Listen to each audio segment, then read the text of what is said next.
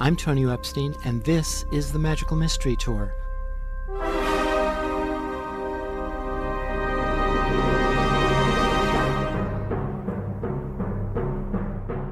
Join us as we dive into the heart of things, exploring new ideas and new ways of seeing and being in this wondrous, crazy world we share together.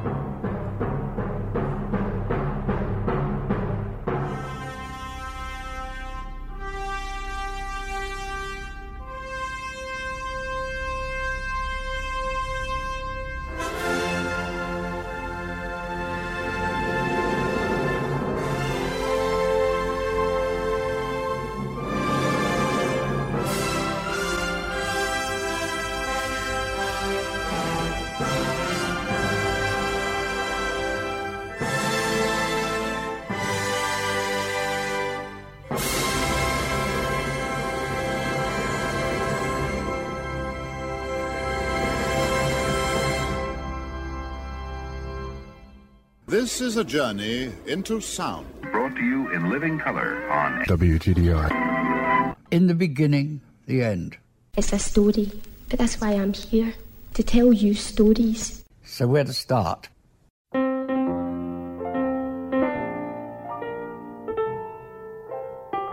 When you're in the middle of a story, it isn't a story at all, but only a confusion, a dark roaring, a blindness, a wreckage of shattered glass and splintered wood, like a house in a whirlwind or else a boat crushed by the icebergs or swept over the rapids, and all aboard are powerless to stop it. It's only afterwards that it becomes anything like a story at all, when you're telling it to yourself or to someone else. My guest is Magister. He's a journalist, short story writer, novelist, former denizen of a Buddhist monastery in India, a nightlife reporter for Playboy, a longtime Burning Man participant and former volunteer coordinator, among other things he's done at Burning Man. And he's the author of a new book, The Scene That Became Cities, What Burning Man Philosophy Can Teach Us About Building Better Communities. Magister, welcome to the Magical Mystery Tour. Thank you. It's a great pleasure. It's a pleasure to have you. I enjoyed this book very much. First off, what is Burning Man?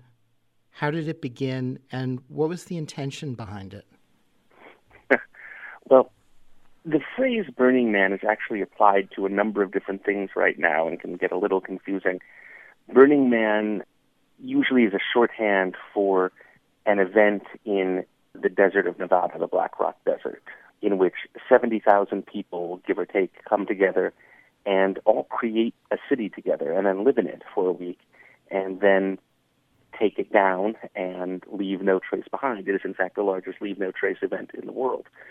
But that event is best described as Black Rock City, which is the actual name of the city, because while Burning Man and Black Rock City were synonymous for a period of time, Burning Man also is at this point a global culture, which is something that a lot of people don't realize, that there are, in fact, well over 60 events that happen around the world in over 30 countries that are all participant-driven, that are all participant-led, that all follow 10 principles of Burning Man and have things like no commodification, no vending, an emphasis on radical self-expression and radical self-reliance. So in many ways, Burning Man is best described as this culture. And while Burning Man is often a shorthand for the event in the desert of Nevada, that should be called Black Rock City just to differentiate itself. Burning Man began in 1986 on Baker Beach in San Francisco when two men and their families, Larry Harvey and Jerry James, decided as a sort of a family picnic-style event to go and build and burn a life-size wooden man on the beach.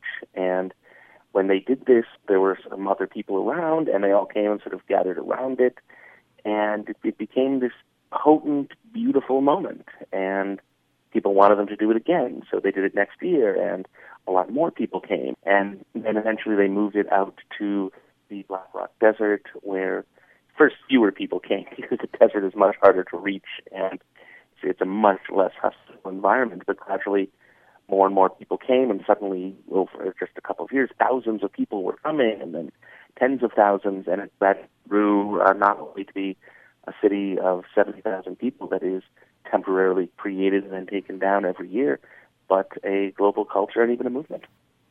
So what was the intention behind that original burning man or burning of the man?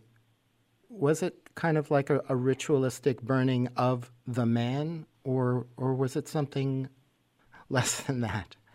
That is probably the most common question that Larry Harvey, the man whose idea this was, Jerry James was his friend and the person who actually built it. It's probably the question that he was asked most in his life from that point onward, and it's a question that he never answered. Burning Man, as a culture, celebrates things that we do for their own sake, things that you are intrinsically motivated to do. And the question that is most relevant is not, why did Larry burn the man, but what is it that you want to do now? Why are you here? What is this for you? And by not answering that question himself, Larry opened up the door for everyone to bring their own answers to it and to have their own experiences. I like that. That, in a sense, that's the ultimate burning of the man. I think that's a good way to look at it. There's really a way in which Burning Man as a culture doesn't encourage inherited explanations and meanings, that it is something that you discover for yourself, not just the first time, but every time you do it. And that is a very significant difference from the way most of us live and most culture operates most of the time. So how does Burning Man support that kind of environment of self-discovery? I think there are a couple of different ways, and here I should mention that we are using Burning Man now as a third meaning, which is the organizers, the organizing entity that does the Black Rock City event. Burning Man, the entity, is now a nonprofit called the Burning Man Project, and that is also distinct from the culture and from the event. But so let's say people want to organize a Burning Man event, whether it's the Burning Man Project or whether it's anyone else. How do they encourage this? The first thing is by a phrase that is used a lot in creating these kinds of events is you create the container, but you don't fill it. You create the conditions under which people can come and bring their own content, bring their own things that they want to do. And this will often mean, for example, securing the necessary permits, if you're out in a desert-like environment, or the porta potties, taking care of those kinds of logistical things to create the container in which events will happen. But what it doesn't mean, and this is where things get really tricky for people to understand, even though it's very simple, is you don't create prescribed entertainment that people can just wander around from. And this is something that's really different. I mean, for example, a number of years ago, a friend gave me a wonderful present and took me to the Aspen Food and Wine Festival. And there was no question of what we were going to do there. We walked around to all the tables, and if they had wine, we drank it, and if they had food, we ate it, and then we went to the next table. But that was entertainment that was provided for us. If you go to a music festival, then there is music on all these stages that someone has provided, that the organizers have provided for you. And you go and you watch and you listen, and then you go to the next one. For a Burning Man event, you don't create any of that, or very, very little of that. Instead, you give an opportunity for the people to come and do it themselves. What do you want to see? Well, then you should bring that. And so people will create tent cities, they will create open bars, they will build a newspaper and actually report on what is going around, anything they want to do, however whimsical, however weird, however little sense it might make to anyone else. If they want to build a giant sculpture, they build a giant sculpture. If they want to create a stage on which DJs perform, okay, but they have to build the stage and they have to bring the DJs, and or they have to open it up and say, anybody here want to do this? You make it participatory. You emphasize that people have to do it themselves. And this is why we say when Black Rock City is being created, people are creating the city. They're building the city together. The Burning Man organization, the Burning Man Project, is doing very little of that. They're creating the trash fence at the perimeter. They're establishing porta potties. They're setting up the roads. But they're not filling it with all of the amazing and weird things that happen. That's what the participants are doing. they're building those structures. They're coming in. They're deciding, well, I think this year we're going to have a juggling conclave, or this year we're going to have a billion bunny march. You create the environments in which people can create their own meanings by creating environments in which people do what they're going to do, bring their own things, but are not passive spectators just observing somebody else's entertainment or somebody else's artistic product. That seems to be the core of this whole thing, is that it's all generated by the desire and passion or inspiration of the people that come to Black Rock City. And you say people bring whatever they need to create what they want to create there, that there's no raw materials available there. People have to bring it all in themselves. Right. I mean, like I say, some infrastructure things are done. The roads are created, for example. And for major things that people want to bring, there will be some placement on the city maps ahead of time so that people know where they're going and where to set up, although that affects only a limited number of camps who really want to do something. But yeah, to an extent, it is hard to process, given how much we are used to our entertainment and art and much of our lives just being handed to us and saying, okay, these are your options, go do that. It is created by the people who come there, which makes it unlike almost any major event on Earth. Certainly Burning Man is often called a festival, but I don't think that's right at all, precisely because at a festival you go and you see the things that people have brought for you and to entertain you. And here you come and you create it yourself. That really is one of the key differences about Burning Man event as opposed to most other things. And in the creation of Black Rock City, people are somehow coming together and forming communities. And you say that Black Rock City is a city of communities. Yeah, this is one of the amazing things that Burning Man has demonstrated. Now, this has been happening for over 30 years. And like I say, it started out just as an experiment with two guys and their families on the beach. And then they moved it to the Black Rock Desert as part of a San Francisco art community that's sort of called the Cacophony Society that said, hey, we want to help with this. And now we think of it as this massive global event, 70,000 people, huge media coverage. But early on, in those first few years, it was several hundred people just out there in the middle of this vast expanse of desert. And they could do whatever they wanted. It was an open frontier. It was in so many ways just the Wild West. And you had this very rough and raw environment in which people could do whatever they wanted. And that spirit has been part of Burning Man ever since. Come and create what you want to create, what you want to do. And what has been discovered time after time, year after year, is that when you give people the opportunity to do whatever they want, most of the time they start creating communities that, especially over time, they start coming together and supporting one another and saying, well, I want to do something that I can't do alone. And someone else says, yeah, I want to help with that. And they start to build communities. It wasn't originally a city. The idea wasn't, hey, we're going to go to the desert and build a city. The idea was, we're going to go to the desert and we're going to burn this giant wooden man. But the more people who came to that with the opportunity to do whatever they wanted to do, the more communities formed. And suddenly they realized, we have a city here. We're creating a city every year. And this process has repeated itself year after year after year as people come in and they're in an environment where they can do whatever they want. And over time, what they want to do is form community, come together. And it is very much not just a city of communities, but a culture of communities. It is a global culture of people creating new kinds of communities now. It's really remarkable. And it's something that most people don't see coming because we think, oh, well, when people can do whatever they want, they're going to be really individualistic. They're going to be, nasty, and the worst sides are going to come out. And sometimes things like that happen for a little while, but over time, people form communities. That's what we really want to do. That's what, when given the choice to do anything in the world, we eventually come around to. I want to form a community. That's what we want to do. It's amazing.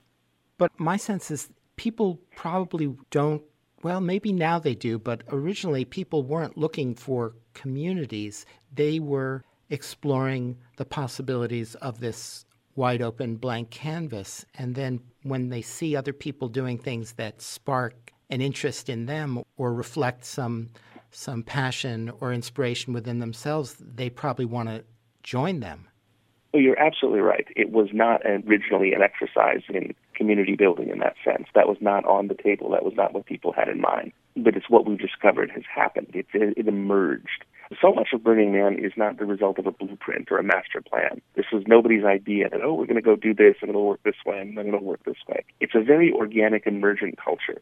It came out of this, and this is what we have discovered. And you're absolutely right that it's not people necessarily coming and saying, I want a community. Though you're right, as Burning Man has gotten bigger, more and more people have come just for that reason. But so many people come just because they have a vision they want to explore, because they do want to go a little crazy, or they don't know, but there's something that they feel like they need to confront in themselves. And they wander around this environment where people are engaging in their passionate weirdness and their personal idiosyncrasies, and they discover not only their own capacity to do this, but most of the time a desire to do it with people.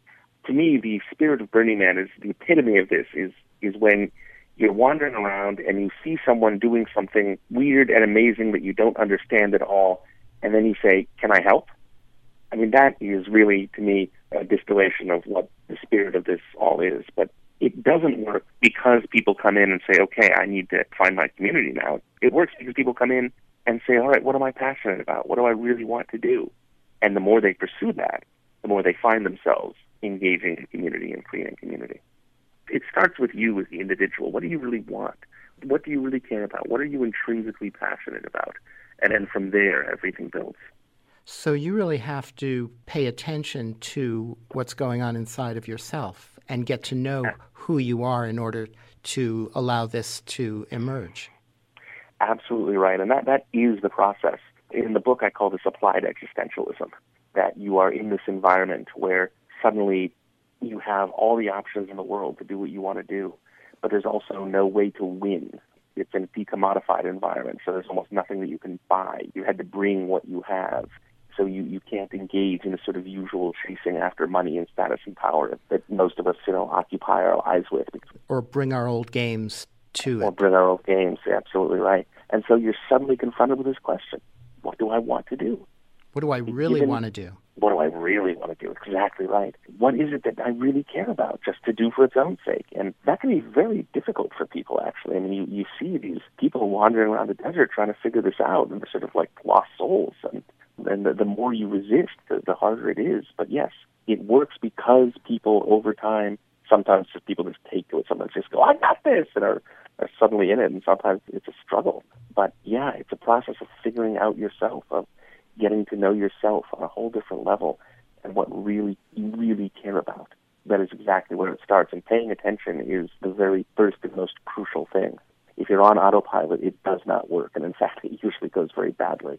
One of Burning Man's 10 principles is immediacy, what is happening in this moment. And I think to the extent there's something that we can call Burning Man's philosophy, it begins with just, all right, let's pay attention. What am I actually experiencing? What is happening here? What is going on around me, and how am I feeling about it?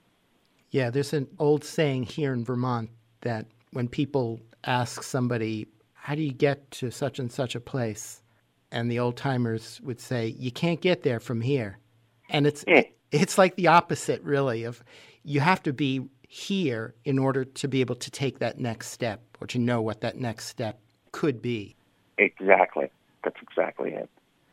And this community building thing is fascinating because my impression of this world that we live in is that I think most people are experiencing a lack of meaningful community in their lives. This is just my personal sense, but I've really come to see the reason why Burning Man is so appealing to so many people. And they come and they literally feel like I'm at home. This is where I'm supposed to be. This is how I'm supposed to be living. Is because the information economy-based commercial capitalism that so many of us live in is really unsatisfying in this way. It's atomizing. It is inauthentic. It commodifies us. It turns us into a quantified self in a way that is very unpleasant and kills the soul.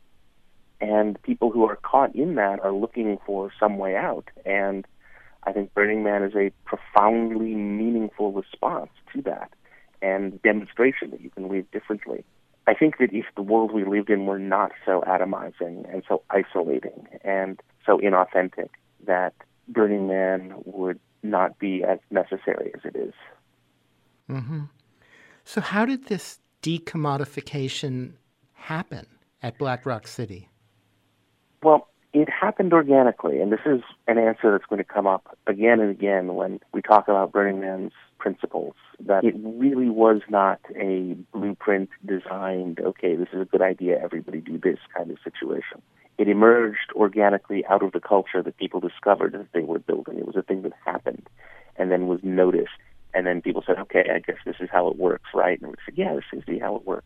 Decommodification was not a goal that people came in with. When the man was first burned on Baker Beach, the idea wasn't, hey, we're going to make an anti-capitalist statement or an anti-consumerist statement. It wasn't a statement of any kind. They were just doing it themselves. And early on, they actually did explore merchandising and questions of sales. In the first couple of years, there were Burning Man shirts that were created and sold, and sometimes people tried to vend in the early days out in the desert. There was a guy who tried to sell fireworks, another guy who I actually know and I'm friends with who was, grilling up hot dogs and hamburgers and trying to sell those. But people discovered that the more they did that, the less of a good time they were having, that they were actually having a better time when they did things themselves and when they gave things away as opposed to bartering for them or as opposed to trying to sell them, that the experience they had together was more like the experience they were looking for when they took commerce out of the equation. And again, this isn't a larger sort of money is bad kind of statement because, of course, they bought their camping gear to go in. They bought their food. The idea isn't that there's no money involved in this ever. But the idea as they came to see it was that when we do get together, when we are in this place together doing this thing, commercial enterprises gets in the way. That when we mediate our own interactions with one another through money, so that instead of just being present with you, I am marketing to you, or I am selling at you, or I am trying to, do brand awareness. But these are things that get in the way of authentic human interaction. And that's not the kind of community that we want to build. And so decommodification as a principle didn't emerge out of some larger sense of right and wrong. It emerged out of the fact that when people got together, they didn't want to do that. And they realized they were having a better time and a better experience and a more meaningful experience when they didn't do that with one another. And this, on the one hand, seems revolutionary, but on the other hand, it's also kind of common. I mean, when family reunions happen, you don't really go around to your family members and say, okay, I've got potato salad and I'll sell it to you for, $3 a half pound. Or, if you're the guy at the family reunion who's trying to sell everybody on your insurance company, you're kind of a jerk. So it's on the one hand kind of revolutionary to have decommodification as one of the key principles of an event like this. But on the other hand, it's also very basically human. We know that if you want to have an authentic interaction with someone, you don't try to sell them something. So why isn't this happening more in the outer world? Why only at Black Rock City? Obviously, it's not only there. It's happening in lots of other smaller communities as well, and even in a few cultures that are older, more traditional cultures. But absolutely, why isn't this happening more in our broader outer culture? A couple of reasons. And the first one is just that we live in a society that is so saturated with commercialism that it really doesn't occur to us most of the time, right? I mean, let's be honest. The idea that you could go somewhere that is, filled with people and not buy what you need is kind of weird for us most of the time, right? I mean, it's actually startling given how basic decommodification is that a lot of people, it just doesn't really occur to them. But it doesn't. And I'll say that I was the same way when I first got involved with this. Wait, what do you mean that I can't go and just get a meal plan? Or if I want to get a sweater on site, just buy a sweater on site or whatever. I mean, it's actually kind of weird for people. It's something that they have to think about and figure out much of the time because our lives are so saturated with commercialism. So that's one reason. Another reason is, let's be honest, throwing an event like this without commercial sponsorship and vending as income is actually hard. I mean, it is more difficult. It is very convenient to say, all right, we're going to be sponsored by Coca-Cola. We're going to be sponsored by Disney, and we'll put their signs up. I mean, it solves a lot of money issues very easily. And so it is harder. It's also, though, where things tend to go so wrong. I mean, there are all kinds of events and festivals right now that are trying to do what Burning Man does, and they all take the shortcut of saying, well, sure, but we're going to have sponsors and we'll have a vending area, and what's going to hurt? Well, But it does. It's one of the reasons why no other event has been able to do this, let alone on the scale, is that they're taking that shortcut. And I understand, as someone who's tried to organize events, it's really hard, but it makes a huge difference. So I think that's the second reason, is that people are taking shortcuts. Understandably so, but they take this easy way through. And then that leads to the third reason, which is that this isn't something that you just out and do. We are so conditioned to be commercial animals at this point that you have to practice decommodification before you can really internalize it. I mean, there are all kinds of people who say, oh, well, wouldn't it be great if we were to be less commercial and have less money and, rely on this less and blah, blah, blah, blah. And maybe they're right and maybe they're wrong, but they all have trouble really living it.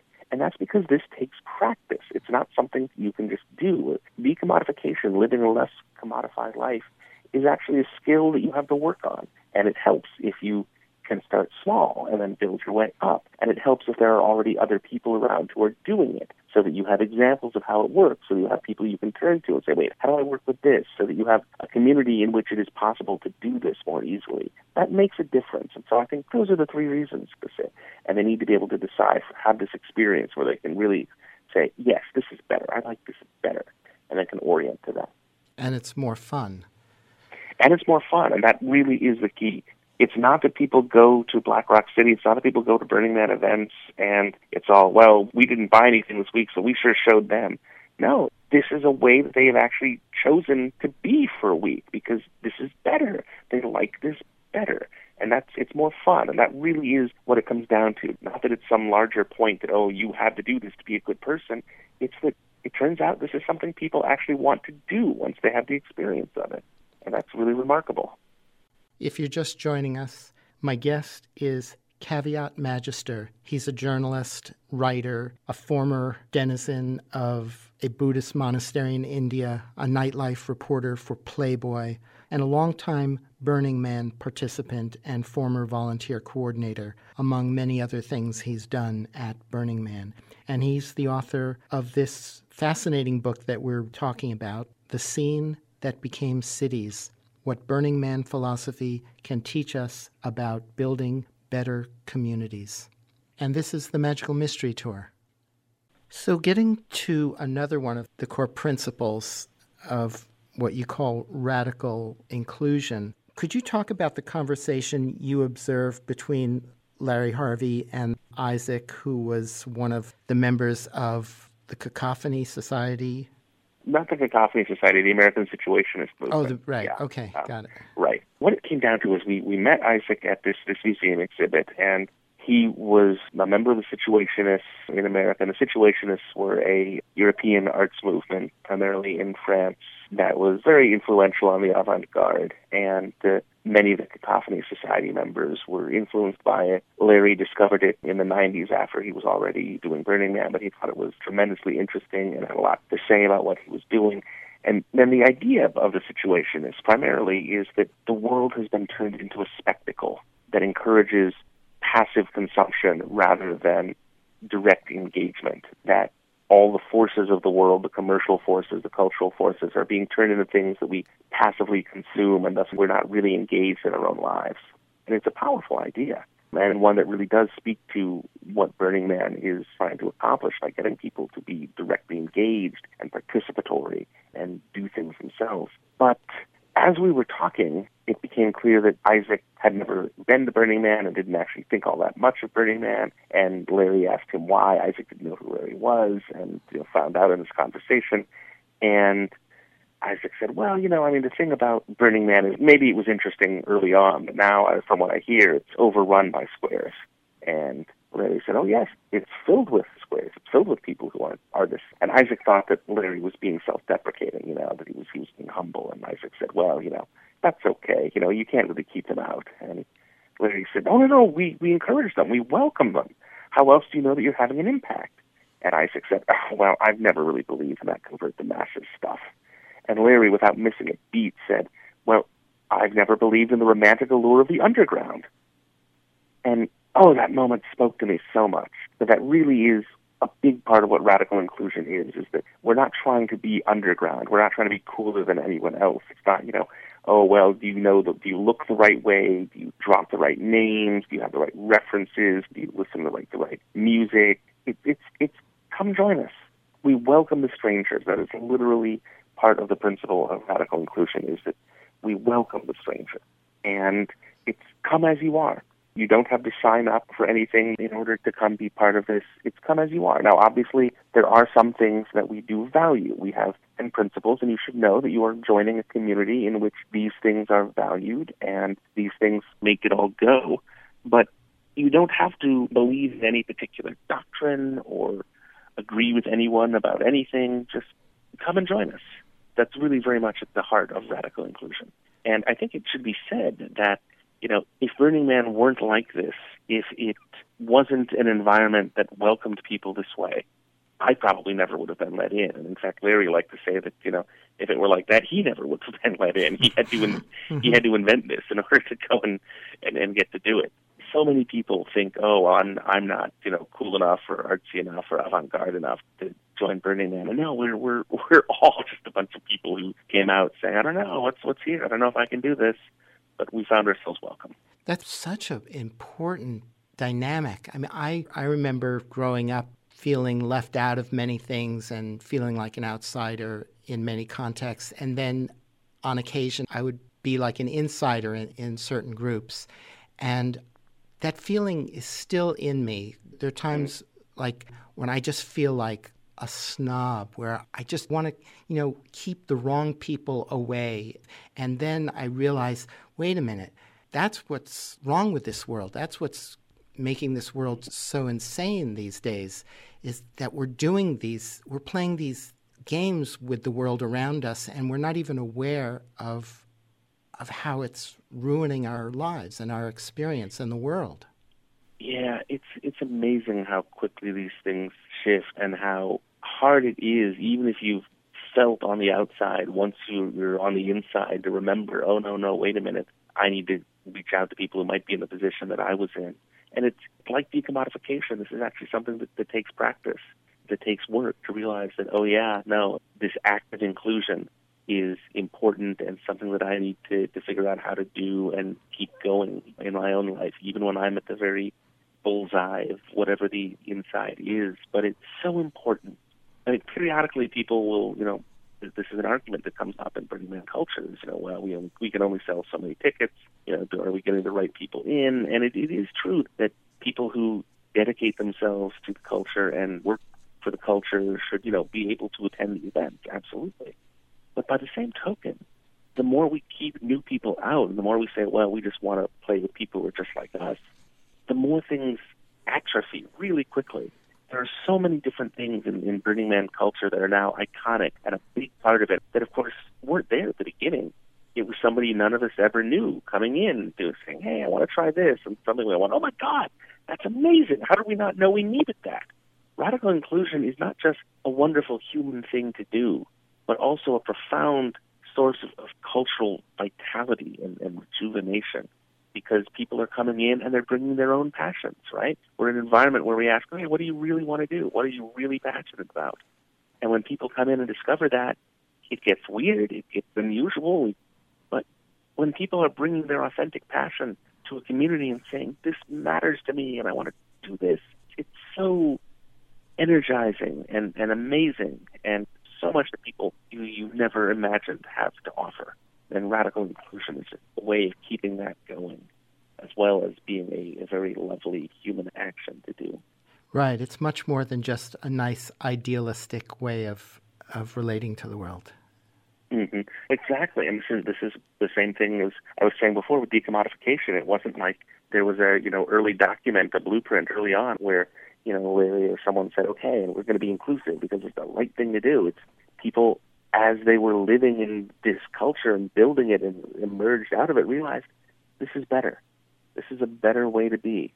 We like this better when we are inclusive. We like what happens. We like who we are better. We have a better experience when we are inclusive. And so, yeah, it emerged organically out of that, not out of some larger moral precept, although I think you and I would agree that this is the right thing to do. But just because the better you get at it, the more you realize this is a more enjoyable thing. This is more fun. This is how I would rather be living.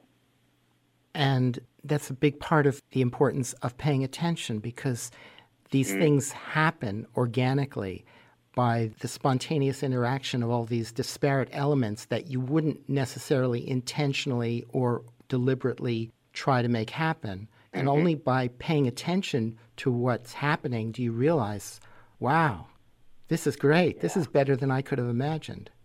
Yeah, that's exactly right. That's exactly right. It's the opposite of instant gratification in that sense, which says, I know what I want, give it to me immediately. And instead is, okay, what is actually happening around me? What am I actually experiencing? And when you have that immediacy, you're able to realize that, oh, wait a minute, I'm actually enjoying this more. This is a more interesting time. This is a better time. This is what I want to turn towards and orient towards. Yeah, and there's another thing that you say about Burning Man, that Burning Man is not benign.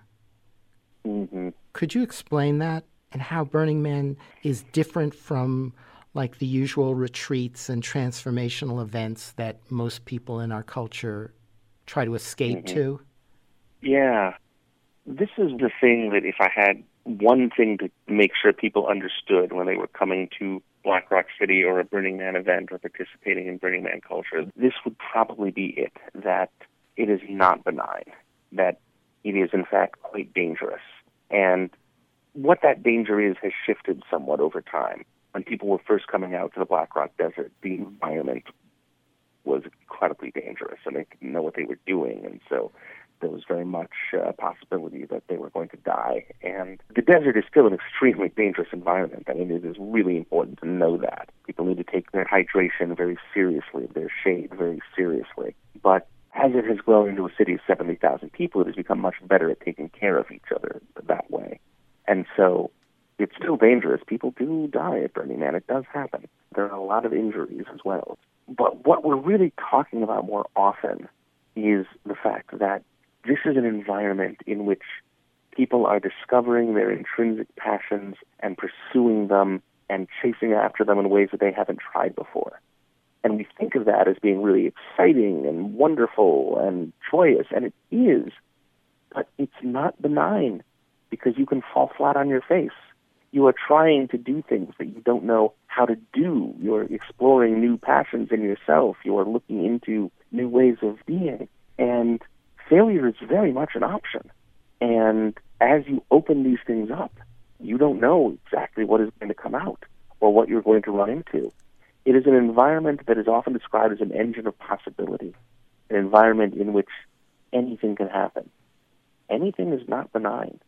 I have never encountered an environment in which people's inner demons come up more quickly and with great force than at Burning Man. In fact, I am quite open about this. I am guaranteed at least 2 major existential crises for every week that I am at a Burning Man event. It just happens because you are confronting yourself. And you can only do that. There's a way that you can only really have that experience of exploring yourself and confronting yourself and engaging that way if things can go wrong. If no one is going to step in and guarantee you, oh, it'll be okay, you're only going to have a good time. At most Burning Man events, you're not just going to have a good time. You're going to have the whole of the human experience, which includes all of the sorrow and the anger and the loneliness. You're going to go through these. You're going to confront these things. And this is very different from most transformational events, which are saying, okay, you're going to come out being more enlightened. You're going to come out being happier. You're going to, there's a specific goal end point that we are aiming for, and you're going to have that experience. Burning Man is not about a specific end point. It's an environment in which these things can happen. And the end point goal is whatever you decide for yourself. Or whatever you discover. Or whatever you discover, exactly right. Exactly right. But what no one at Burning Man is going to say is, you are going to transform so that you are going to end up more like this or that. You're going to find yourself. And that is actually a very difficult experience. In having that moment of applied existentialism and ask yourself, what do I really care about? You're going to have to go through a lot of things that maybe you've been avoiding in your life, or maybe you haven't looked at, or that have been difficult for you. Confront fears, senses of inadequacy, all things that are actually really, really common for people to do out there. And no one is going to promise that you're going to have a good time with it. But you have the opportunity. You have the possibility. It raises up possibilities that you wouldn't already have before. And fairly often that does turn out wonderfully well. It's just going to be a really difficult journey. But you're going to end up not more like some abstract enlightened being, but more like yourself. And that means you're going to go on your journey. And all the tears that have to flow are going to flow, and all the anger that you're going to bring up is going to come up. And, we can support each other on this, but we can't do it for you. And I think that's really what it comes down to in terms of the difference between Burning Man and then so-called transformational events. Burning Man, no, it's all about you. You're doing it. It's yours. And many people forget that this whole process is a continually evolving and changing process. Right. That's exactly it. There's never a static moment where suddenly you're done and you don't have to do this again. Now, maybe you at some point say, yeah, I've done Burning Man a couple of times or even just once, and, I think that's fine. I want to go do something else. Sure, absolutely. If that's where your journey takes you, great. But there's never in life or in Burning Man a point at which you're finished. Your journey's over. You can stop paying attention. You can stop asking yourself, okay, what am I experiencing? What am I really feeling? What's really going on here? We're dynamic creatures, and we continue to grow and change. And so, no, there isn't a point at which it stops and you're done. Let's talk about creative tension and how Black Rock City seems to be a great generator of creative tension, because you have so many different people there bouncing off each other, going through this continual process of self-discovery with occasional existential crises. And not only is there self-discovery, but there's self-discovery and discovery of others in the context of this continual interactive, interrelational thing that's happening continually during the week of Black Rock City Burning Man. Well, creative tension is in many ways at the heart of why I think Burning Man has the impact that it does. And it's important to realize that I think like any really authentic culture, Burning Man has contradictions baked into it. Take Burning Man's 10 principles, for example, which again are not the rules that were set down at the beginning and where, where they said, oh, we're all going to have a community that follows these 10 principles. It was that many years after they'd been doing this for a while, 18 years in, people were saying, hey, how do we describe what we're doing? And so Larry created the 10 principles of Burning Man based on what he was observing in the culture. It wasn't a blueprint for the culture. It was an observation about when this is working, when this is going right, these 10 things seem to be happening. And they are contradictory. You have, on the one hand, radical self-reliance, where individuals are encouraged to be as self-reliant as possible and rely on their own inner resources. That's one of the 10 principles. But you also have communal effort, where people are encouraged to come together, to cooperate and collaborate and solve problems. And you have civic responsibility, in which we all assume responsibility for the public welfare. So, wait, are we radically self-reliant, or are we focused on communal effort? Are we focused on communal effort or on civic responsibility? What's going on here? And the answer is yes. Yes. In order to have this community work the way it does, in order to have this culture work the way it does, all 10 are needed. And all 10 are needed all the time. And what this means is that when they come into conflict, you can't create a hierarchy of them such that, okay, well, if on the one hand it's a question of communal effort and civic responsibility, well, this one has to win. No, you have to come up with a way in which these things that are in tension with each other have that tension become creative rather than reductive, rather than destructive. And this process, I think, of being able to hold contradictory ideas in mind and live and practice and engage in such a way, act in such a way as to enhance them all as much as you can, is at the heart of why Burning Man works as a culture. And you're absolutely right. When you have tens of thousands of people all engaged in their own art projects, their own civic projects, their own idiosyncratic ideas, then you get into all kinds of very strange territory. And there's a destructive human impulse to say, well, I need to get all this into line. I need to get this to line up so that it makes perfect sense and it can be explained in a flow chart and everything is going to be simple. That's not where the magic comes from. That's not what makes it really interesting. What makes it really interesting is when you see people trying to be as self-reliant and engage in communal effort as much as possible, being as inclusive as they can and being as participatory as they can.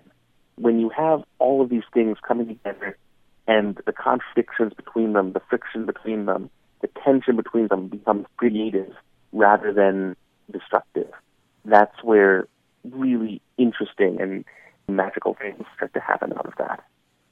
I wonder if you could tell a story to illustrate some of these ideas and principles that we're talking about. Sure. One of the things I mentioned in the book, The Scene That Became Cities, is that Burning Man philosophy is often conducted through laughter, but it is a repository of stories. It's not abstract rules. It's not, slide decks and flow charts and sets of philosophical proofs. It's stories that are the repositories of the wisdom that we have. I said earlier that if there was one thing that I could tell people who are going to have a Burning Man experience, it's that it's not benign, that you have to know that. And you have to be ready for that, and you have to understand that you're not going to be entertained. You are going to have an experience that is going to be as raw and vital as anything you've had in your life. If there were another thing that I could tell people, it's that it's okay to be miserable at Burning Man, which is actually the title of one of the pieces that I wrote for Burning Man's website many years ago. And there's a story attached to that is in the book, and it's one of the stories that is most personally meaningful to me. Many years ago at Black Rock City, I was having one of those existential crises that I mentioned. I was in one of the foulest and worst moods that I've ever been in, and I wanted to be in a fight. I wanted to hit you personally. And I was literally walking across the middle of the open desert, going to the other side of the city in the hope of finding a bar where I could start a bar fight. I was in that kind of mood. It was horrible. I don't even remember now why I was, but I had my own inner demons had come up. And as I was walking across the desert, and again, this is an open expanse of desert in which there are all these art projects, these strange structures, these sculptures, at various points, people walking around through them. I come to this section of desert that has been cordoned off by velvet ropes. And there are these 4 desks inside, and people sitting at the desks. 3 of them are occupied. 1 desk is empty. And there are these people going around from desk to desk inside, and there's a guy standing at sort of a podium outside at the entrance to this cordoned off area by velvet ropes, and he's sort of acting as a kind of a maitre d'. And he calls out to me as I'm passing, "Excuse me, sir, is there anything you need, anything I can help with?" And I'm in the mood I'm in, so I shout a profanity back at him, and he says, "Anything we can help with at all, sir? Anything. A non-conforming use permit, a construction waiver, a second-story permit, a divorce permit." And I stop. I'm really puzzled by what's happening here. I'm baffled. And I discovered in this moment that curiosity can cut through hate. I was in this hateful, angry, dark place, but this is weird enough that I have to know. And so I walked over and said, "Okay, what's going on here? What is this?" And he says, "Oh, well, we're the Bureau of Needless Bureaucracy, sir. We handle all the paperwork for Black Rock City. If there's anything you need, if you need a planning waiver, if you need a zoning permit, we handle this." And an idea hit me, and I said, "Okay, yeah, all right. I could use some paperwork." And he says, "Okay, great. And I'll just let you in, and we'll take care of it." And I say, "Well, are you going to let me?" And he says, No, I can't yet. I'm on a 15-minute union break. It's really important. If I ever take up smoking, this will be crucial." And so we're just standing there, and then I think, okay. And so, we're out in the desert under the hot sun, and so I pull out a juice box. And I say, "Sure, it's hot out here." And he says, "Yeah." And I hold out the juice box. "You want this?" And he says, okay. "You can go in, but only, if anybody asks, it's because you're a fellow member of the Meatpackers Union." I say, "Yeah, absolutely." So I give him the juice box, and I go in, and I come to the first desk, and the guy says, "Oh, hello, sit down." I sit down and say, "What do you need?" And I said, "Well, I'd like a divorce." And he says, "Oh, great, okay, can I see your 605B form?" And I said, he says, "Oh, I need a 605B form to get that going." And I said, "Okay, well, I don't have that." "Oh, well, you get that over there." And he points to the second desk. I said, "Oh, okay." So I go to the second desk, and the guy says, "Oh, sir, sit down. What can I do for you?" And I say, "Well, I need a 605B form or whatever for divorce." And he says, "Oh, okay, great. Can I see your process approval for that?" And I say, "What?" He says, "Oh, well, I give you the form, but I need to have a process approval to give you the form." And well, now it turns out I get that at the third desk. And so now I'm going back and forth between all of these desks, going to run around to get this. And finally, after, God knows how long from all of this, I'm finished and I'm back at the first guy at the first desk. And he says, "Okay, great. Yes, I see you have all the paperwork here. So what can we do for you?" So I'm looking for a divorce. He says, "Okay, great. Well, I'll get that started. What's the name of your wife?" And I say, "I don't have a wife." And he says, "Oh, husband?" I say, "No, I don't have a husband." He says, "Well, I said, "No, I'm not married." And he's puzzled. He says, "Well, who are you looking to divorce?" And I just erupt in fury, and I say, "The entire human species! I want a divorce from this entire fallible, stupid species that is constantly disappointing me. I want this document to symbolize my eternal disappointment in every one of you." And I just go off on how angry and furious I am with all of humanity. And when I finish, he's taken aback, and he thinks about it. He leans back on his desk, and he says, "Okay, well, if that's how you feel, we have a spare desk here. Would you like to work here?" I say, "More than anything in the world." And he says, "Great." And he calls out to the second guy, hey, Noodles, this guy hates all of humanity. He's going to work here now." And the guy goes, "Great. When can he start?" "When can he start?" "Right now." "Right now. Fantastic. Okay, so you filled out the healthcare forms." And then 15 minutes later, I was one of these guys sitting at this desk giving people, complete strangers who were coming in, the runaround and the stupid experience. And it was one of the most fun experiences I've ever had. And it absolutely transformed this furious anger that I was feeling into something that was just joyous and participatory and helped make other people laugh. I mean, that's amazing. At least it was for me. And a number of the principles are illustrated here, which include and begin with immediacy, paying attention, right? This has come up so much in this conversation because, of course, if I hadn't been not only paying attention, but honest about what I was feeling, if I hadn't been that, none of this would have happened. If I'd been one of those guys who was insistent, like, "No, I'm having a great time, I'm really enjoying myself at Burning Man," then none of this experience would have happened. So there's immediacy right there. There's, of course, the principle of radical self-expression. This was a very weird and stupid art project these people were doing, but it was an expression of, their own intrinsic motivation. Given anything that they could do, that they wanted to do, they cordoned off a portion of the desert with velvet ropes and brought out desks and engaged people in stupid bureaucracy. This was their act of self-expression. It was inclusive. Literally anyone could come and participate. It was, in a sense, a gift to people. And when you were in it, you had to be self-reliant. You had to figure out how to work the system. All of these different things came together. And, of course, there was tension between them. I mean, the biggest tension being that they were trying to offer me an experience that I was in absolutely the wrong place to have, right? They were doing this stupid, jokey kind of thing, and I was angry at the world and wanted to hurt somebody.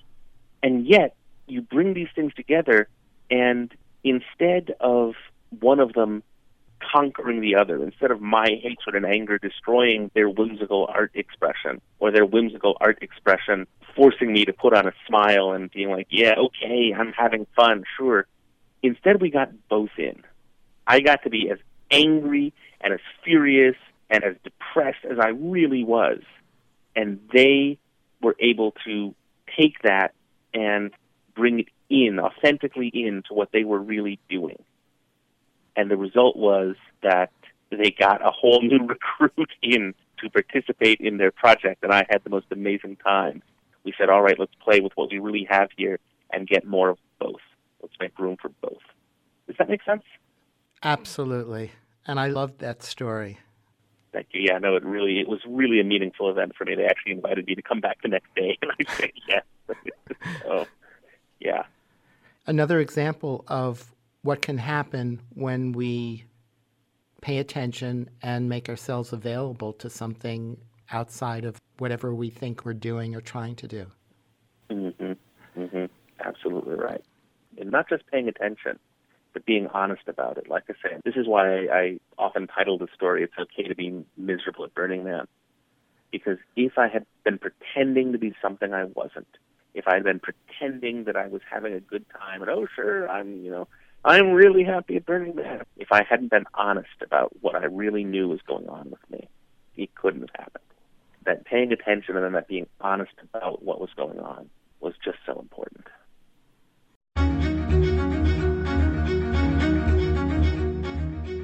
If you're just joining us, my guest is Caveat Magister. He's a journalist, writer, a former denizen of a Buddhist monastery in India, a nightlife reporter for Playboy, and a longtime Burning Man participant and former volunteer coordinator, among many other things he's done at Burning Man. And he's the author of this fascinating book that we're talking about, The Scene That Became Cities, What Burning Man Philosophy Can Teach Us About Building Better Communities, and perhaps, by extension, a better world, or a world that we would want to live in. And this is the Magical Mystery Tour on WGDR Plainfield, WGDH Hardwick, Goddard College Community Radio.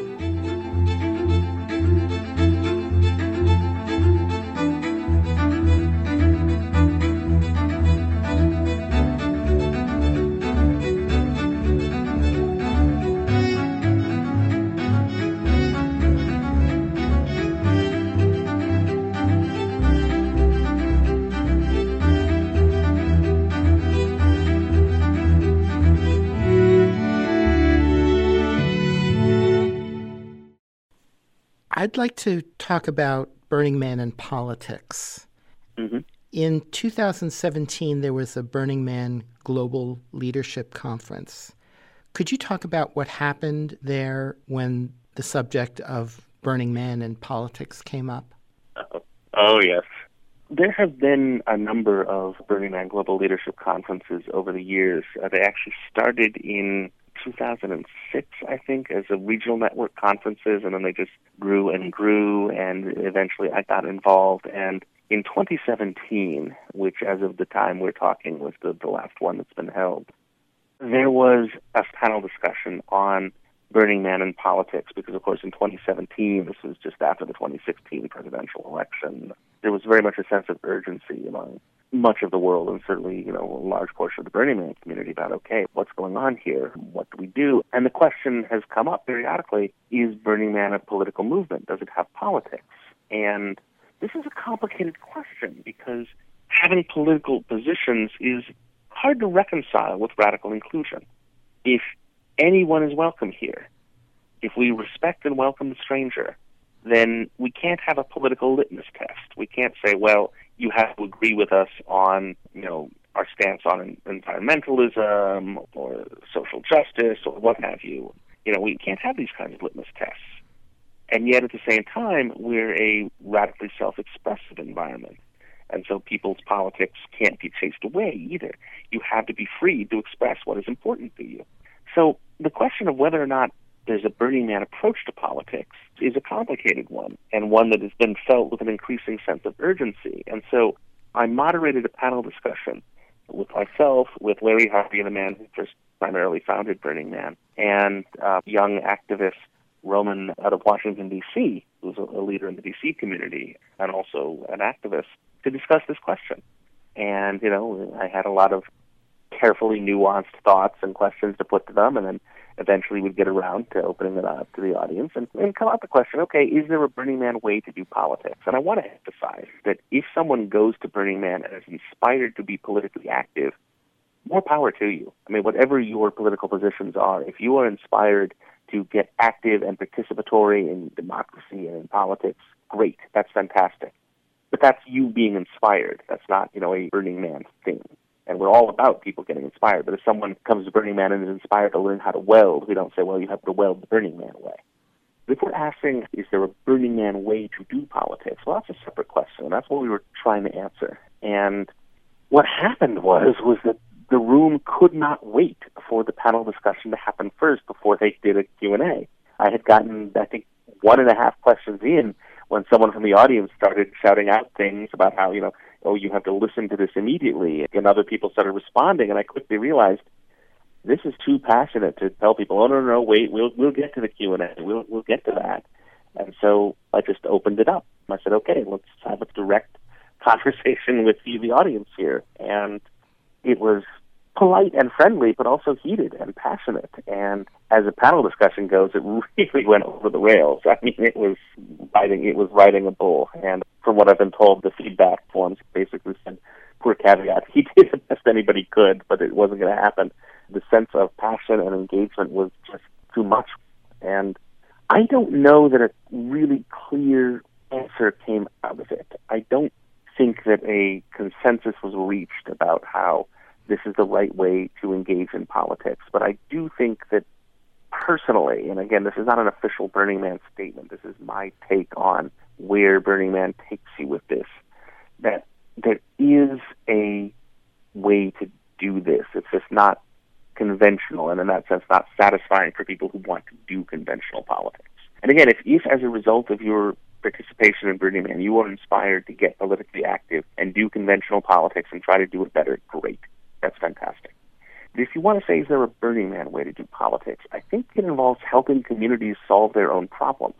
I think that what Burning Man cannot do is outside of really existential issues where, okay, let's be honest, the Burning Man Project does have people who talk to the federal government about land use issues because Black Rock City is on federal land, so okay, that happens. But generally speaking, based on Burning Man's 10 principles, if you want to solve problems, you don't lobby, which is to say you don't ask other people to do something for you, and you don't protest, which is to say you don't demand that other people stop doing what they're doing. Instead, you build up capacity for people to do it themselves. I think the Burning Man approach to politics is not to say, okay, someone else has to feed these people, but to say, all right, how do we personally do it right now? Let's get organized. Let's get started. It's not, hey, we need to lobby to send money to solve a disaster, to create disaster relief efforts. It's all right. How do we go and be helpful to these people who have suffered from a disaster? How do we build schools? How do we do alternative financial arrangements to get money to people who need it? It's how do we solve our own problems? And how do we help communities become the kind of communities where people can solve their own problems? I think that's it. And again, I have to emphasize, there's no community consensus on this. This isn't like the 10 principles, which are basically people saying, yeah, this clearly emerged, this is it, this is what it is.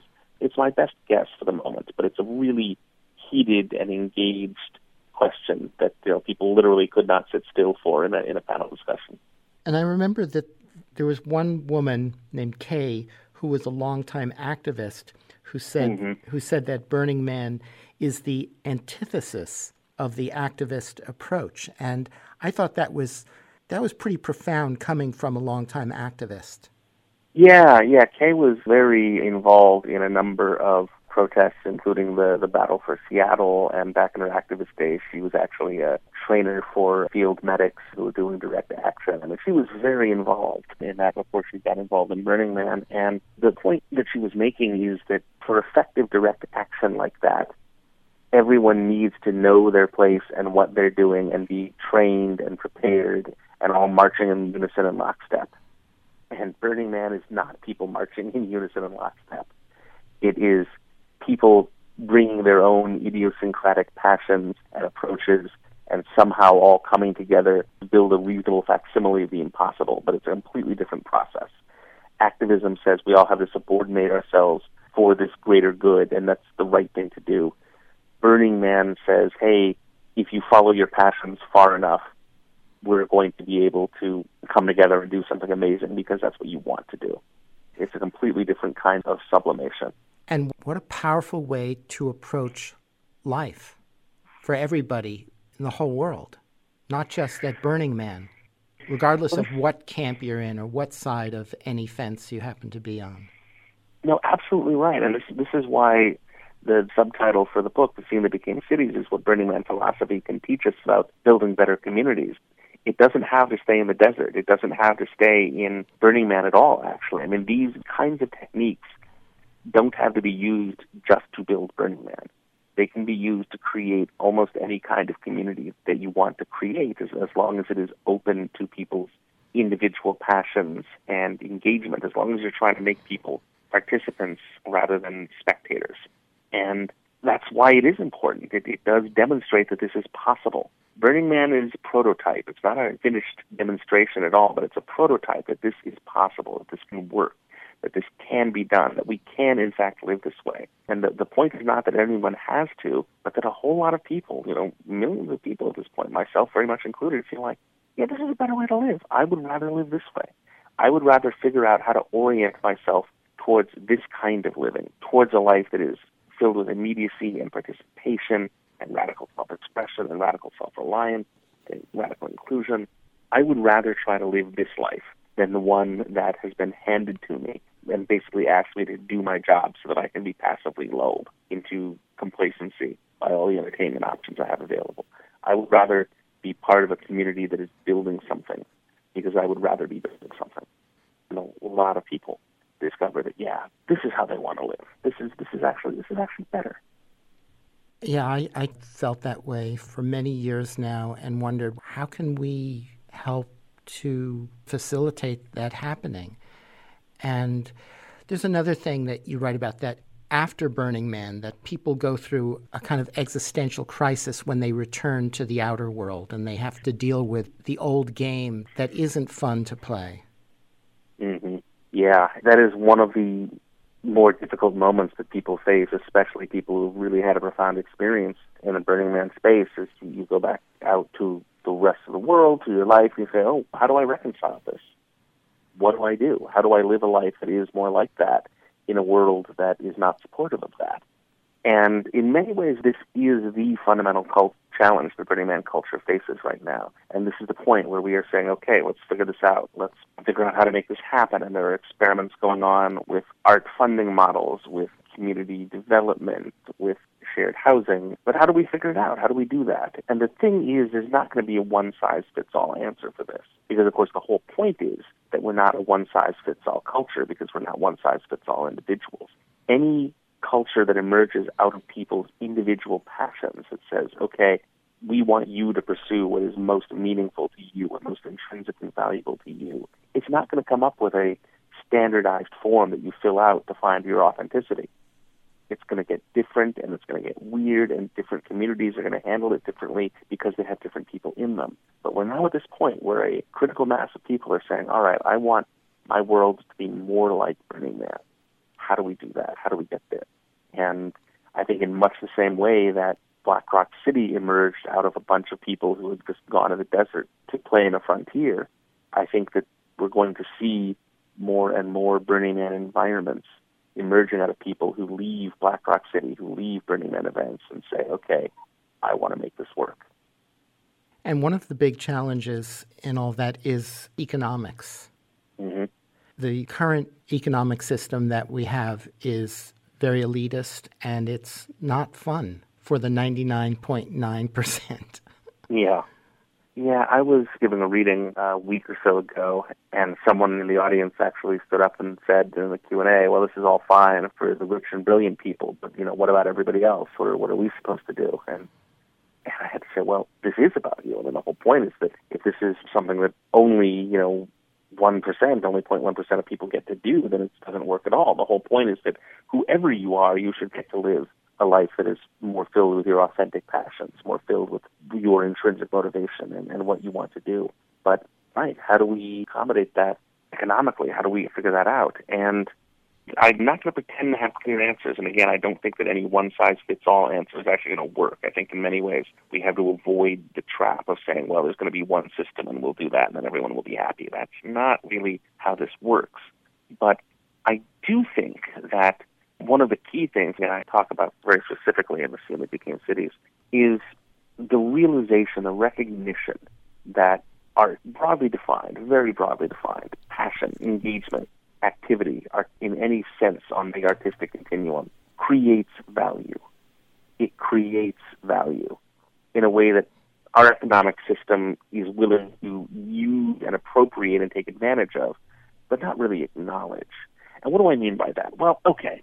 So what happened in the Black Rock Desert is that a bunch of artists and homegrown philosophers and ne'er-do-wells all went out year after year and started doing something there and just doing their art thing there, right? Building their city. And after 30 years, it's become one of the hottest tickets in the world, and billionaires are trying to buy their way in and failing. It took 30 years. That's immense value. A bunch of artists just going out to a place where there was literally nothing and hanging out there and doing their thing created this massive economic engine that everybody wants a piece of now. That's not an accident. That's how this works. That's why you see economic development efforts often trying to lure artists into rundown areas and get them to live there for a while, because suddenly communities revitalize around that. People who are following their passion, and I talk about art as being the way this happens, but really it's radical self-expression in any form. People who come in and do that generate enormous value for the communities that they're in. And one of the ways that value is created is it's translated into money. That is one of the kinds of values. It can be a fiscal value. It can be fiscal capital. And the problem is that because of the economic system we have, fairly often, once that value is generated, then the owners come in, the speculators come in, and suddenly the artists who have created it get driven out. But we do have a way. We have a very clear roadmap, developed and proven time and time again, not just in Black Rock City, but in economic developments everywhere, that if you get a community of people who are engaged in participatory acts of radical self-expression and communal effort, enormous value is created. So the question then is, okay, how do we make sure that they and the people who are already there are sharing in that and get protected against the speculators and the 1%ers? They swoop in and say, oh, well, we'll just take that. But there are clearly ways in which pursuit of authentic experience generates enormous value. And that, I think, can be tapped into as an economic model. And I can't deny we're in the early phases of the experiments of figuring out how this works. But we do know it works. We do know that. That's been demonstrated. But that is such a dangerous dynamic, because one of the ways that it works is that it lures in big money. And big money, or robber barons, as one might also call them, some of them at least, is the tendency to want to appropriate it for their own use. Mm-hmm. Oh, yeah. This is why so many alternative communities fail, is that they get appropriated. I mean, let's not kid ourselves about this. Let's not pretend that this is going to be easier than it will be. We're very much at the point now where these same forces are attempting to appropriate Burning Man. They absolutely are. And thus far, they have not been able to, but it also hasn't been easy. I mean, there are a lot of people who are angry about the very fact that the 0.1% is represented in Black Rock City. It's a struggle, but it's also a struggle, we understand, and it's one we have to have. There isn't a way out without going through. So, all right, let's keep generating this value, let's keep creating it, and let's hopefully over time find better and better ways to not be appropriated. And the good news is that not being appropriated is actually a really simple dynamic. You just don't sell out. You just don't. You don't trade your social capital for access to fiscal capital. And I say it's really simple. It is conceptually simple. In practice, it's actually really hard, which is why so many of these cultures who are trying to do it fail. It's so easy to sell out because that's what the old game tells you to do, that when you've been made an offer that seems to be very attractive, everybody thinks, oh, this is success. I've made it. And yet, in the process of making it, you essentially cut off the lifeblood to the limb that you're on. Mm-hmm. No, that's exactly right. The problem is precisely that we don't take social capital seriously. We've been conditioned to take money seriously. We believe that, money is a real and solid thing. And, even though we know perfectly well you can't buy happiness, you can buy a lot of neat stuff with it. And so we take it seriously. Whereas we think of social capital as being something that is wishy-washy and replaceable and, how hard can it be? And it's just the opposite. Money is actually a conceptual art project. Currency is an imaginary resource that is very renewable. And we see that now with cryptocurrencies, and people say, well, I'm just going to create a currency and let's see if it has value. That's actually a conceptual art project. And that is what currency is. I don't mean this as an endorsement of cryptocurrency generally or any particular one. I'm actually quite skeptical in some ways. But it does demonstrate that, yes, of course, money is a made-up imaginary thing. Social bonds, social ties are intangible, but they're actually very solid and very real. And selling out is easy when we do not realize that you cannot just replace these things, that they take time to build up and time to nurture, and they're exceedingly difficult to do.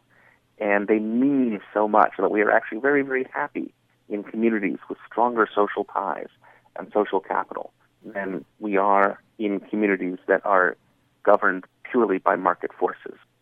And so on the one hand, it's very hard not to sell out.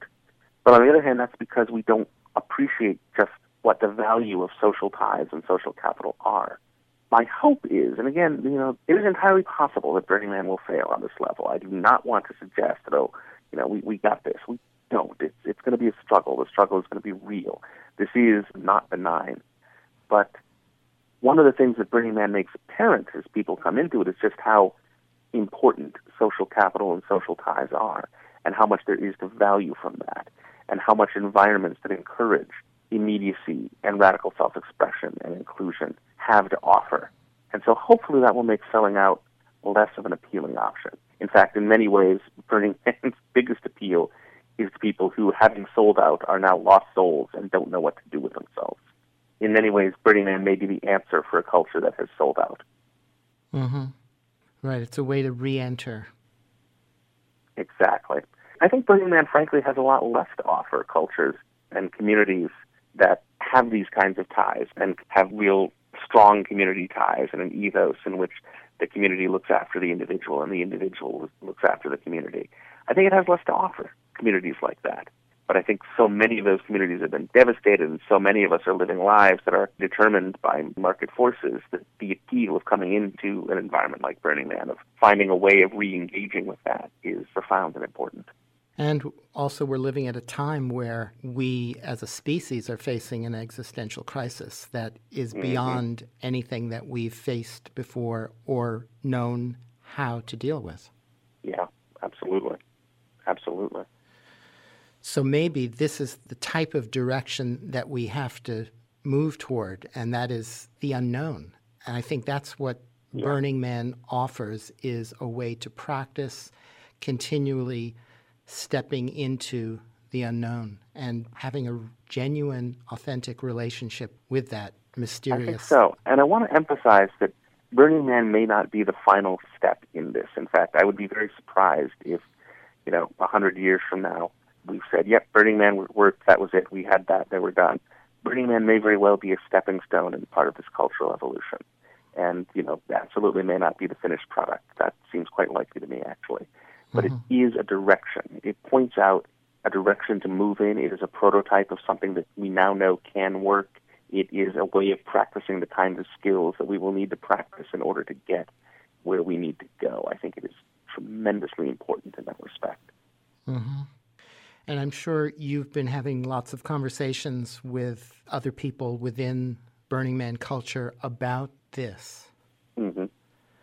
In many ways, this book emerged out of those conversations. I've been writing for Burning Man's website with a fairly unique perspective. I'm one of very few people who was able to write for that website without editing of any kind. For many years, I just had publishing credentials, and so I've had the license to ask very difficult questions about the community to the community without having any kind of editorial interference or, without having people say, well, maybe we shouldn't talk about that, or that'll be difficult. I've had the ability to have the difficult conversations in public, thinking out loud. And in many ways, this book is the result of that. Those conversations, those dialogues, that thinking, that philosophizing, put down now into a central text.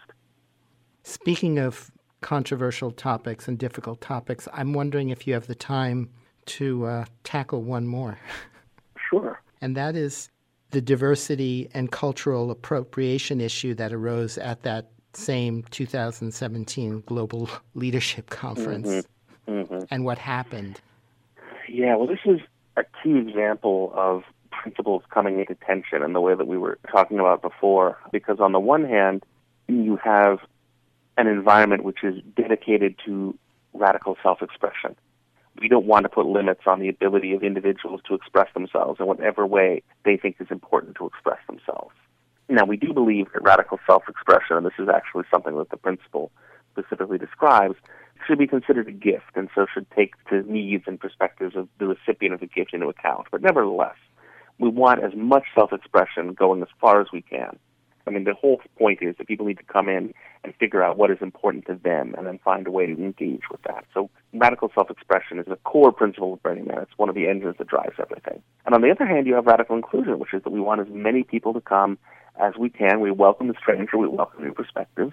And, of course, what this means is that you will encounter things at Burning Man that can be very offensive to you, and that sometimes it's a culturally offensive issue. The issue has come up a lot, and with diversity issues, in which you have, on the one hand, a mostly white population of people who are engaged in acts of radical self-expression, and you have an increasing number of burners from communities of color saying, wait a minute, some of what you're doing doesn't represent us, or in fact is actively offensive to us. You know, what's happening here? And how do we address that? And so, okay, you have a conflict between inclusiveness and self-expression. And what do you do with it? And again, Burning Man has not solved this problem, but I do think it has been a problem that we are getting increasing practice in figuring out how do we address this, what do we do with this. And I think that there are a number of different approaches that are most helpful. And again, I'm speaking for myself now, not for the Burning Man project or the organization, but I think the first thing to realize is that this is something that is best addressed by people actually connecting with one another. That is to say that these arguments are at their most intractable when you have people who do not know one another and have not met one another talking from platforms at one another. These things do not get solved satisfactorily there. And there often isn't even the possibility of getting it reconciled. Whereas when you have specific people talking to other specific people, when you can ask an artist, wait, what are you actually trying to say here? And when the artist can hear from the people who are affected, wait, why is this something that is really troubling for you? And it's specific people in the moment having a conversation. I still guarantee that you're going to solve it, but it's a much better condition under which something can happen, under which you can have conversations that, rather than driving people apart, start to bring them together so that you don't have to sacrifice inclusion for expression or expression for inclusion, but can find a way that the artist can say, well, this is what really matters to me, and this is what I want to express, and find a way to help them do that while also making sure people who are saying, well, we have a problem with this, and this issue is a problem, are heard, and that can be addressed. It is possible sometimes, not always, but sometimes, to actually solve this in ways that are more inclusive and more expressive, both together rather than less. But that comes from people actually coming together and having a real conversation about what is actually going on, as opposed to them clinging to bullet points about how, well, this is the right thing or that is the right thing. It's a human issue rather than an abstract philosophical issue. And I think the best way that Burning Man addresses this is less by saying, okay, what's happening in Black Rock City, but by recognizing that we are a global cultural movement now. There are Burning Man events in Japan and in Taiwan, in Argentina, in Brazil. One of the largest Burning Man events is in South Africa. And so you have communities of Burning Man all around the world. And the best thing to do is to reach out to neighbors, not to wait and say, okay, well, you know, who we want to have show up at the event or who gets tickets, or even wait till a problem shows up. But reach out to neighbors. Get to know the people who live in your community of different cultures. Ask, how can we help? Not even, hey, do you know about Burning Man? Do you like this Burning Man thing we do? That's kind of obnoxious, frankly. That's proselytized in a way that nobody needs. But if you have resources, if you are a local community that does things involving communal effort and leaving no trace and civic responsibility, reaching out to other organizations in different areas of your community among diverse cultures and saying, how can we help? That makes a difference.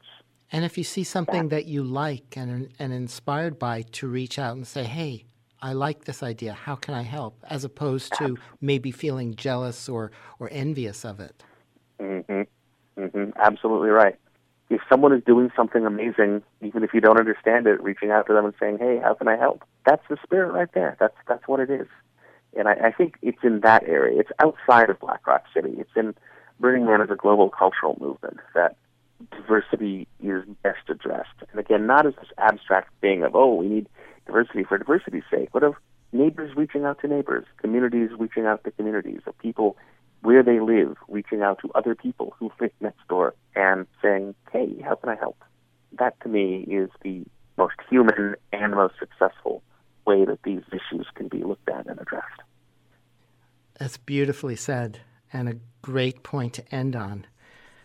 Caveat Magister is a journalist, short story writer, novelist, former denizen of a Buddhist monastery in India, a nightlife reporter for Playboy, a longtime Burning Man participant and former volunteer coordinator, among other things he's done at Burning Man. And he's the author of this wonderful book that we've been talking about, The Scene That Became Cities, What Burning Man Philosophy Can Teach Us About Building Better Communities. I've enjoyed this conversation so much. Oh, me too. We've covered so much wonderful territory, and this has just been really, really wonderful. And I want to thank you so much. Thank you. It's been a great pleasure.